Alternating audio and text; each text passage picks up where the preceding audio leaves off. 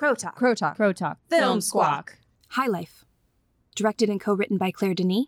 2018.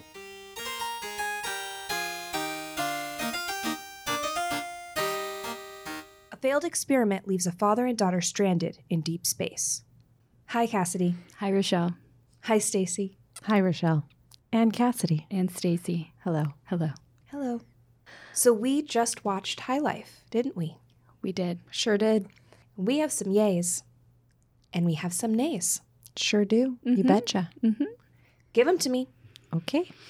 My yay, I'll go, is that I feel like this was the most realistic depiction of how human beings would act in deep space that I've ever seen.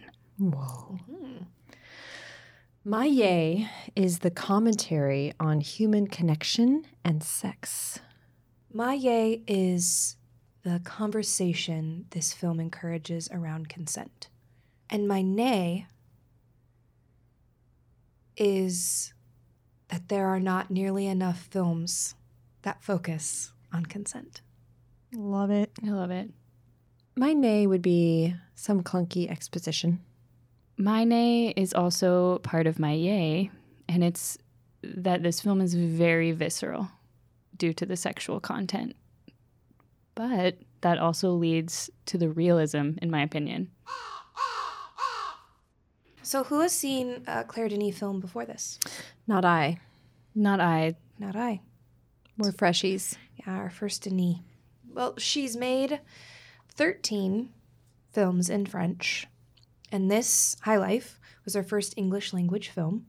I found it fascinating that the original script ended up being 30 pages long. What? And it was more about makes sense, actually. the space, not space, but the environment and what should be happening in the setup. And a lot of the dialogue was figured out on set. Wow. Which is a violent shift from what it could have been when Zadie Smith was attached to writing on this piece. But Smith and Denis had radically different opinions about the film, and as Denis puts it, life, that they're living radically different lives, different perceptions of the world and different perceptions of life. Yeah, I was wondering what those creative differences were. Maybe it stems from that. Well, what I read is that Smith wanted to have everyone return home and wanted it, wanted a different title. Oh, I do remember reading that. Man, I did not read about any of these creative differences. What was I reading? It was early on, I guess, just because Denis has been working on this, 15 years? Yeah, 15 And some years. of it's based off of a short that she had worked on too, I read, or at least like the final scene. I think it was a fashion video for Was it? Louis Vuitton. Oh, again, what was I reading? Was I even reading? I was like sleeping. And she had a conversation with someone discussing how the only film that she'd ever write about them or direct about them would be them in deep space. It would be the only way that she'd access that character or explore that character. And so obviously that Smith's participation did not come to fruition, and instead Denis partnered with one of her longtime co-writers and an additional writer. Did not change the title, titled High for space and life for the child that Juliette Binoche's Dr. Dibbs is obsessed with creating. But also, I didn't know, of course I didn't know, but high life means white life in African culture. And I haven't put all of that together, but that's a piece, a nugget that I read about that I'm hoping is accurate. Wow. And in previous work, I guess Denis has focused on colonialism and post-colonialism themes in West Africa specifically, as well as more modern, hard realities for French culture. And I found definite shadows and critiques of that for what seems like more of an American culture that's being represented in space on this spaceship with these prisoners hurtling through the deep darkness. At the speed of light? 99 point, or like 90% speed of light. Man. 90% speed of light? 99.32% Did you also consider or pick up on the commentary on society as well as... I mean, I definitely thought more just about incarceration than any not to say any colonialism or like white privilege themes necessarily. Yeah, to me it was more about like what it's like to actually be imprisoned, and the fact that they're in deep space just highlights that in such a exaggerated way. And exaggerated isn't even the right word. I think it just sheds severe light potentially on incarceration and the hopelessness of what it would be like to have a life sentence in prison. So that was the theme I was drawing on. Mm-hmm. And then, just the super animalistic human theme of, that all pathways to hell are paved with good intentions sort of thing. Like, it kind of reminded me of It Comes at Night, where it's also like a single location film and everyone has their best intentions. Everyone has their best intentions throughout the film to survive and work as a team, and it all falls apart. Sorry, spoiler alert about that film. So, it was just very human to me as far as just being like so isolated, and then the way everything unfolds. When you look at the American prison system, I wonder what the percentages of Black people to white people incarceration rates look like, because this was more white people, and they were all very specifically American to me. Like Juliette Binoche, I don't recall her having a French, or speaking in her voice, in her French accent. So I wonder, that seems intentional given that she's a French director and has never done an English-speaking film before. That feels intentional, and I wonder if that's connected to depictions of incarceration, specifically American ones, in this future world. I'm also curious how many of the passengers had begun their time in prison in juvenile detention, as Monty did. Mm-hmm. Yeah, we don't get a lot of information really at all. We get Monty and Dibbs, Dr. Dibbs. And we know that Monty, Robert Pattinson, and Dr. Dibbs, Juliette Binoche's characters, both murdered people. Mm-hmm. Robert murdered a young girl when he was a young boy over a dog. Mm-hmm. And Juliette's character murdered her children by smothering and stabbed her husband. So we know that they're going to jail for true crimes, mm-hmm. those two at least. The one is far more extreme than the other. And mm-hmm. I wonder about life sentences on children. Right. I've never heard of that before. That's intense. Yes. Especially we saw how old they were, how young they were. Yes. And so that's extreme. That's a clue into the society of this world. Mm-hmm. That's an extreme retaliation. Yeah. And it shows that that the world that we're operating in has been making plans for some time. The ship that these prisoners are floating on is number 7. We eventually encounter number 9. It took me about halfway through the film to realize, oh my God, if that's number 7, that means there are a lot more of these ships, and right. I wonder what's on those ships. But considering the amount of expertise and energy and money it takes to go to the moon, go to relatively closer locations, and then to have multiple experiments in place simultaneously as like some sort of Hail Mary for the current society based on whatever is going on, whether it's a global disaster or whether it's a social disaster, something morally driven, I'm not sure, but they've been planning it. They had been planning it for a while, and that slowly, as almost everything in this film developed, slowly we came to realize that, or I did. Mm-hmm. Yeah. I mean, you don't even realize Robert Pattinson killed anyone until like the last quarter of the film. Like, that was one of the last. Beginning, I thought he did. Well, yeah, there is that flashback. Mm-hmm. The flashback when he's dropping the stone. And see, did I miss it? Maybe I like did not Well, that's connect the thing. him dropping the stone because I didn't saw the realize- girl on the Yeah, ground. I didn't but realize it was a stone. I must have been in a certain headspace, which lent itself to a wonderful viewing. But I thought when he dropped the wrench and then it goes to this flashback and he dropped something into the well, I thought he was dropping his heart, like a beating It's heart. so weird that you say that, Rochelle, because I also thought it was an organ. Ugh. It must have been red.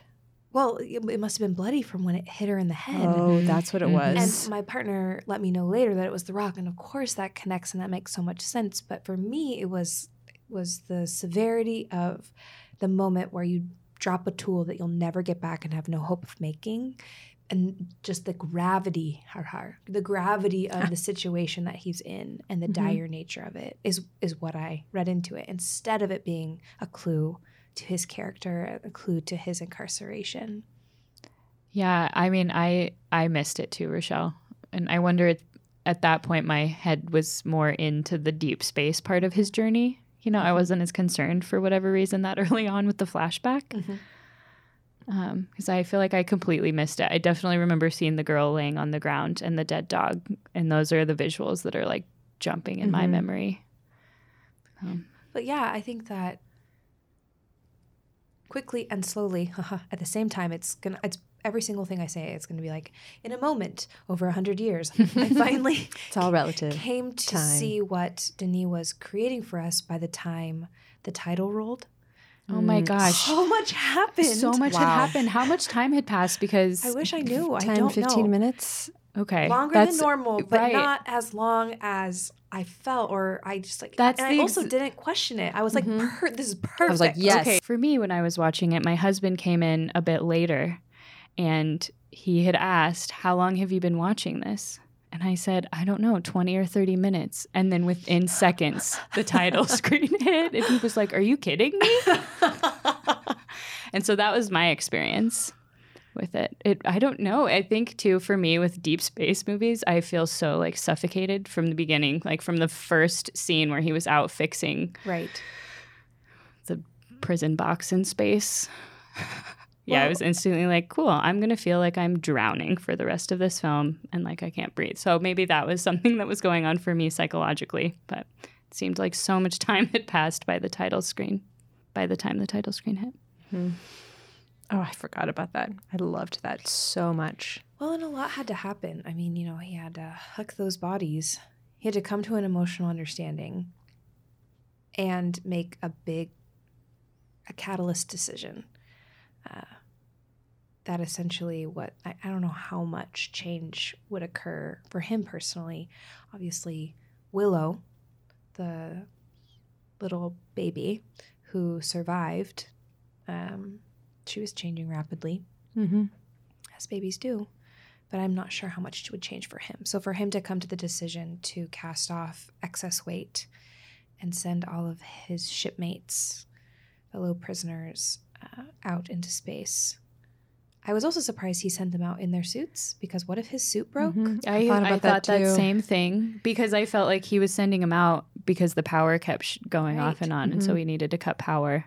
So it was a my read burial. into it. Yeah. It was a It funeral. was a respectful. I mean, and his character was the most respectful aside from Willow, I feel, throughout the entire film, which is I strange mean, Andre to say. 3000, though. Okay, Andre 3000. Yeah. Man, I wanted way more of him. I do appreciate the juxtaposition of the burial of the bodies floating out in space when the title rolled. It was a beautiful title hit for sure. And it pretty much slapped you in the face with the theme of the film. It was pretty heavy. You mentioned that Monty, the character Monty, was a sympathetic character, essentially. And I found his abstinence from social pressure, that was what really illuminated that sensitivity or that thoughtfulness that, to me, set him apart from most of the other characters outside of Cherney, Andre Benjamin's character, the greenhouse keeper. I found Monty's restraint, compelling, considering how much they're all being restricted and restrained anyway. I guess my initial read was that he was exercising restraint, when actually in review, I'm able to look at it as his body autonomy and the last thing that he had to control, the last thing that he could dictate, the last thing that was his, in not donating sperm to then have Dr. Dibbs inseminate the female prisoners with, to not have sex, to not partake in the fuck box. Oh my God, the art house fuck box scene. Whoa. And it hit so early on too. That was another thing that threw me a little bit. It was a little bit of a curveball. Because I was definitely spoiled that was going to be in the film. It had been a part of taglines and people's responses from festivals and things. And so I knew there was going to be some sort of metal dildo chair riding Juliette Binoche spectacular. Fantasizing about fucking a bull. Yeah. Whoa, Juliette. So it was definitely spoiled for me. And I guess I thought that it would deplete the tension, but it really didn't. It really had no bearing on the tension for me. It really ended up being character development. Oh yeah, you learn about her past in that scene. Just even her scar is illuminating. Yeah. Which I was wondering if it was from another prisoner. The whole time I was like, why is no one trying to kill her? I definitely connected C-sections at first. It made me think of like children. But the way that it was angled. But then she also mentions that she tried to kill herself later on in the film. She stabs herself in the belly. Which makes sense given her past. I also found Monty's celibacy and his whole attitude towards sex very compelling as well. But when you think about his life, he's probably never known anything else. I mean, since he's grown up in the prison system, presumably. Since being a young child. Since being a kid. Like, he never... Cherney's character had a child. Right. He had a life before this. And so the stakes are completely different. Whereas Monty is just doing what he grew up knowing. That was it. That's a really great point. Yeah, I do wonder if it's touching on how we restrict growth. I do think that's part of it, because a lot of what I kept going back to is the thought of how by the end of the film, Monty, for all intents and purposes, if he ever needed it or not, is fully rehabilitated. He, not only in the entire time he's with the rest of his shipmates is he able to be restrained, and shows no inclination to kill anyone, definitely an inclination to protect.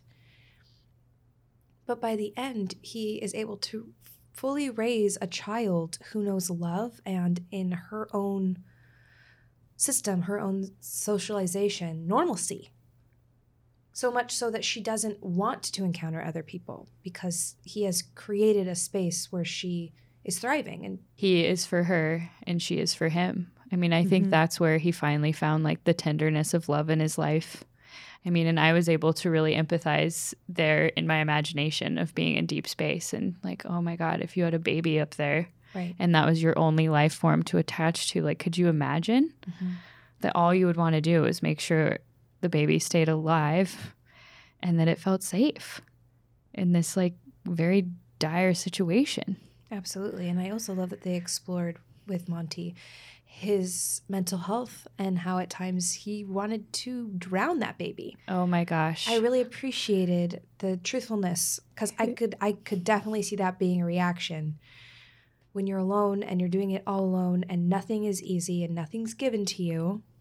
Whether, like, there are a lot of lives out there that have to traverse life in this way, and mine is just not that. I'm very privileged, and so I could very much identify with the severity of that reaction. Totally. I feel like I've talked to parents who have that reaction, and they're not lost in space. I mean, Pete Holmes talks about that in a stand-up, I think, where he's like, when you're at the hospital, all of the nurses are like, don't shake the baby. Don't shake the baby. And then you get home and you're going to want to shake that baby. Shake the baby. But I loved that because, yes, his He fixes the dolly's arm. He makes the food, you know. But I'm sure that keeps him sane too. Yeah. It's some normalcy and, you know, a remnant of life on Earth that he can attain where literally death is at his doorstep. And there's no purpose really for life. Life is just about getting through 24 hours because they're not going home. Everyone's probably dead already, which they explained early on. Right. Which really messed me up. Yeah. Really messed me up after viewing it when I started to think about it. Because what is the point? Right. What is the point?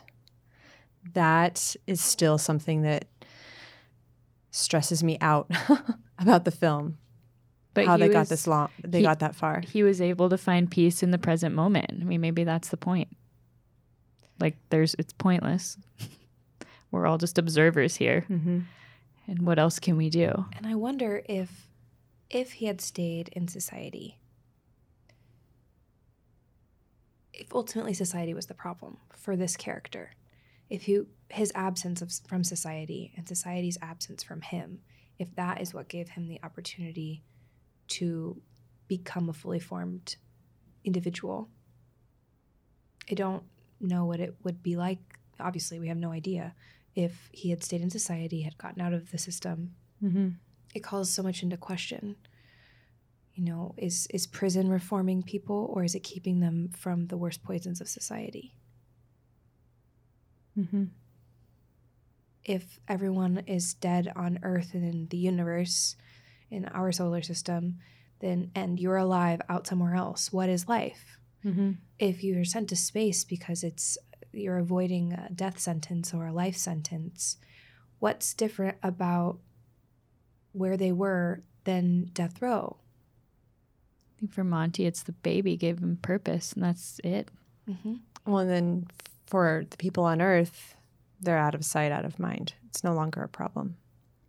It's a big problem for us now because we're confronted with it all the time. But it's very convenient to just ship our problems away. Which we've only been doing for like centuries. Only, yeah. So I think that's another reason why I really appreciated Andre's character, because he was the only element of connection to Earth that I felt. He was the only connection, because I didn't feel much hope in the film outside of Dr. Dibbs' hope of creating something perfect after destroying so much. I felt hope when Willow prayed at the end because she wanted to know what it felt like. Just because she was exploring? Yeah. And she'd seen someone else do it and was like, I just want to know what it feels like. She was no other reason.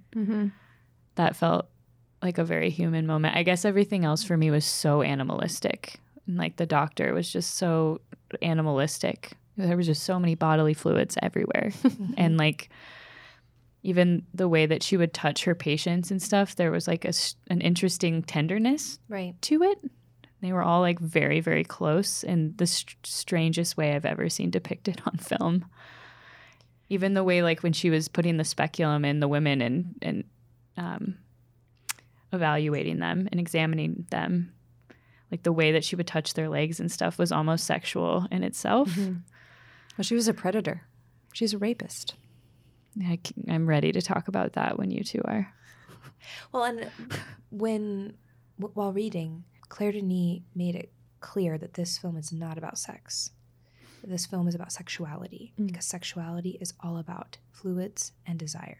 And it helped me hone in on my reading of the film because it is so violent in its address of sex that it never really sat well with me considering it as sex, because no one has sex in the film. No one has sex. Yeah, I agree completely. No, you don't ever see any of the prisoners having sex with one another. You see all that intimacy, all that tenderness, all the sexuality. You see masturbation for pills for a reward. You see a fuck box, and you see rape. And you see douching, too. You do.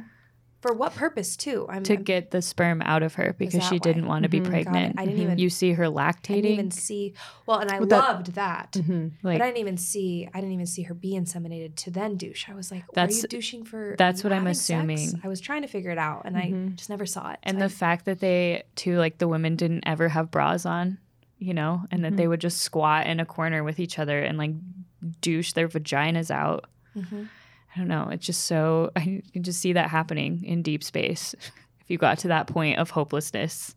Fertility was another word that came to my mind, and the Garden of Eden. All of these ideas around sexuality, that's really helpful to think about it in that way, because that goes back a little bit to my yay, the conversation between human connection and sex was a huge theme I felt in the film, or that's what I was left with. And how we need human connection in order to become sane. But the creators of this project felt that the inmates needed sex because they put all this money into creating a sex room, right? Right. Like that takes resources, and that's a plan. That's intention. And so I'm still kind of formulating my thoughts around that. Yeah, and I pick up on that as well, and especially reproduction as a social construct, but also as a necessity for survival. But the Earth could not have expected that these 9+ boxes out in the universe were going to populate Earth. I don't understand how that would, with 10 inmates or however many in each ship, whether they're dogs or humans or whatever, they could not have imagined that they would repopulate the Earth. I know they didn't expect them to be gone as long as they were, but reproduction was so enormous in the film itself, I think specifically because of how long they were gone and because of Dibs, because of her obsession with her choices and needing to make a change before she ultimately jumps out the airlock. She dies by suicide. I mean, it was a suicide mission. They all knew that from the beginning, essentially. I think they all knew it from the beginning because they had no other choice other than to go to death row on Earth. So it's essentially death row by suicide. And the way I read it was that these people were slaves to government. And so they never, ever expected them to come back. They wanted to see if reproduction in space would work. So then the population of Earth would leave in a very different capacity, was my read on the reproductive elements of it. And then Juliette Binoche's obsession with, I think, having another baby, even though it was not going to be hers, kind of just made the whole thing twisted. I think that's my read as well. I read then an article that said that they were supposed to be gone for 8 years. And the only reason why I hold on to that is just because of how often Boyce, Mia Goth's character, Mia played Sarah in Suspiria, Boyce keeps saying, they lied to us, they lied to us, they lied to us. And I could never quite figure out what they lied about. Because time is moving differently for people on Earth than it would for them. So they may be gone for 8 years, but when they come back, it's many, many more years on Earth. So they say, I think that's what she's talking about, is that they didn't actually clarify that while it might be 8 years for you, it could be decades and decades and decades for people here on Earth. Which makes sense. I think they had been already gone longer than 8 years when we got to them because of how long I think Dibs's hair was. I think it was a marker for time. Oh, I thought they had only been gone 3 by the time that we first check in with them. Maybe, yeah. And it was 7 when he was with baby. Or I believe. I don't know.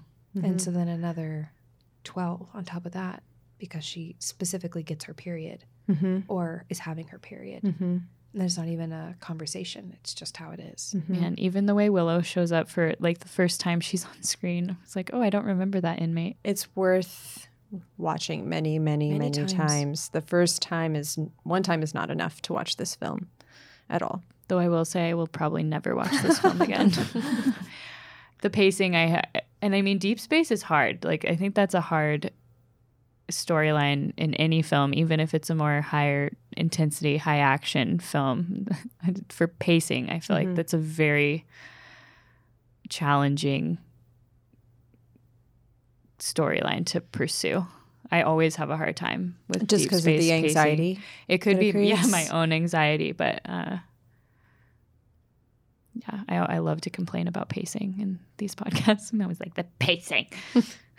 Well, and I think how slow it moved made the rape that much more difficult because it all moved so quickly. I had such a hard time when Mia Goth's character was getting raped. Like, I almost started crying, which I haven't ever really had that strong of a reaction to a rape scene before. And I'm not sure if it's because they were all tied down and no one could help her. Tied down. And leading into it, that same character was like masturbating watching Juliette Binoche's character. Yes. So the perversion for his character in my mind had already been heightened a little bit. Yeah. Well, but his character and Dr. Dibbs were the only ones that we saw use the fuck box. Yeah. Maybe that is interesting. And then the masturbating when he was watching her and the inmate that died of a stroke. And he, I believe, was the first inmate we saw pass over his specimen for a pill. Yeah. So I had a really hard time with that rape scene. And then it was so interesting juxtaposed next to Robert Pattinson's rape scene. While he's asleep because Dibbs drugged the water. Yeah. Which is still just as twisted in its own way. You know, it's just the juxtaposition of how that one seemed, and it was not, but seemed gentler than the aggression of the first rape. Especially with him, purposefully maintaining celibacy. And then she's literally only did it to then squat down and collect his semen as it flows up down her thighs so that then she can go in and rape Boyce while she's asleep by inserting a tube to put the semen up inside of her and inseminate her. Oh. And then she doesn't know. She thinks that the baby was from the rape. She doesn't know, and she dies never knowing. And he does know. That's right. She tells Juliet him says it before at she the dies. end. Yeah. I also feel that Willow looked like Juliette Binoche's character, and I find that interesting given that he is so specific about her not looking anything like her mother. Oh, I had not thought of that. Yeah. She asks questions like, do my eyes look like her? Does my nose? Does my mouth? And he's like, no. And then she's like, am I funny looking? Yeah. So I thought that was interesting, and I don't really know what that means and if that's just me connecting things that don't need to be connected. My husband kept doing that. He kept saying, Juliette Binoche is the mom. She looks just like Juliette Binoche. But I know she wasn't. Like, she had a plastic pussy. Right. And then Mia Goth was lactate. I mean, obviously it was Mia Goth's child, but... Well, she definitely birthed the child. Yeah, she did.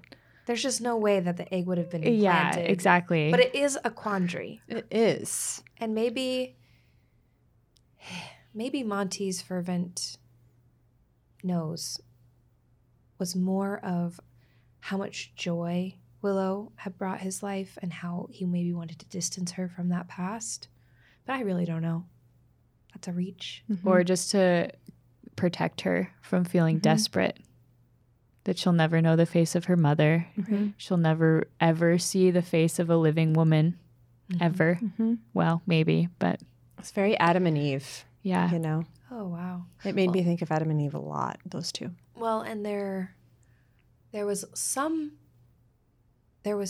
commentary online about incest, though I don't think it's because of the vibes that they were getting based off of the film, but thinking practically about what would happen in that situation for people. Like when she's lying in his bed. Right, and how that's still sexualized. But that's not their dynamic. But it was a comment online. And I think it's either a very perverted comment or a very practical comment. I think, yeah, it's both. I mean, she is going through her sexual awakening, and the only person around is her dad. So it's very natural. It's totally natural. I don't find it perverted. I find it perverted to think that that's perverted. Yeah. I mean, but I see the practice. If somebody is really, I guess the way I could see it is if somebody is very deep into sci-fi themes, thinking about reproducing human beings in deep space. Though, again, they're hurtling towards a black hole. So I didn't read any sexualization at all into their relationship other than father-daughter, just tenderness. Mm-hmm. What do we think of the ending? Them Yes. hurtling toward this black hole. The Giver ending. What happened? Yeah, I don't know. Do you want a fun fact about it? It was the only scene that was filmed on film. Mm-hmm.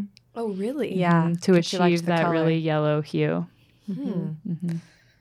Yeah, I don't know. I mean, I hope that they went to another plane of consciousness and that they survived and they become Adam and Eve somewhere else. But I don't know. At least their heads didn't explode. At least their heads didn't explode that we saw. Well, especially after Denis spent so much direct photography focused on Pattinson's skull. I'm Oh glad my we didn't have to then gosh. watch it explode, because That that would be would have been sad. quite full circle. Yeah, I don't know. It's an impossible answer. Yeah. It's the ultimate. We don't know. I feel like I normally don't like an open ending, but with this movie, I had no problem with it at all. It's like, yeah, whatever happened, happened. Go towards the yellow line. And I think that that's why I really enjoyed and was so affected by the final song, the song Willow by the Tindersticks, featuring Robert Pattinson. I know. I knew it was him when I Immediately heard he it. started singing, and I'm like, that's Robert Pattinson. We have to wait until the credits go to the very end so I can see it. And my partner's like, okay. I'm like, but it's him. I know it's him. And it was. But beyond that, that is, especially for my partner, it was his favorite piece. It really brought it full circle for him, was especially the I believe the chorus that says, Willow, are we rushing forward? Are we standing still? It's sort of the question, what is life? What is life? Mm-hmm. Mm. Like you said before, Stacey, what's the point? Yeah. At least he had someone to ask that too. Exactly. And she wanted the question. Mm-hmm. And she said, let's go. Oh, goosebumps. Denis did do a wonderful job holding both of those things throughout the entire film, oscillating between the two. Like, there is purpose, and this is completely pointless. Mm-hmm. Which makes you think about sex again and human connection.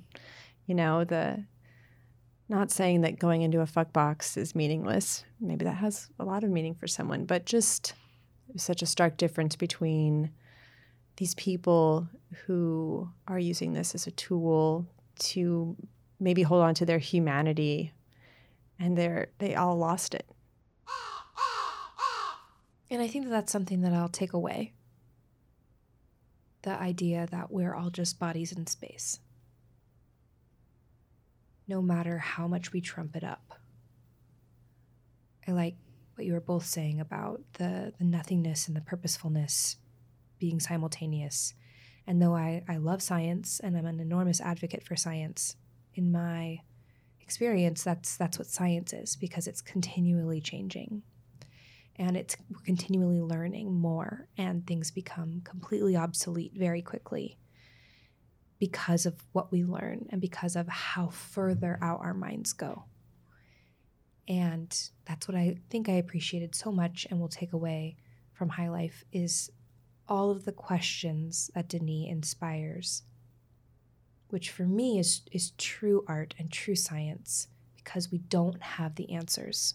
So we must continue to ask. We must continue to make. It's endless. My takeaway will be an existential crisis as soon as this podcast is wrapped up.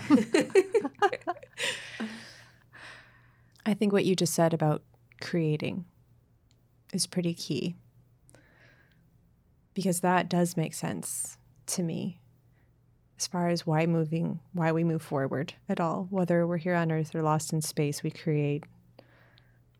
And he had Willow, his creation, and they were going to evolve to the next step, whether that was death or seeing what's on the other side of a black hole.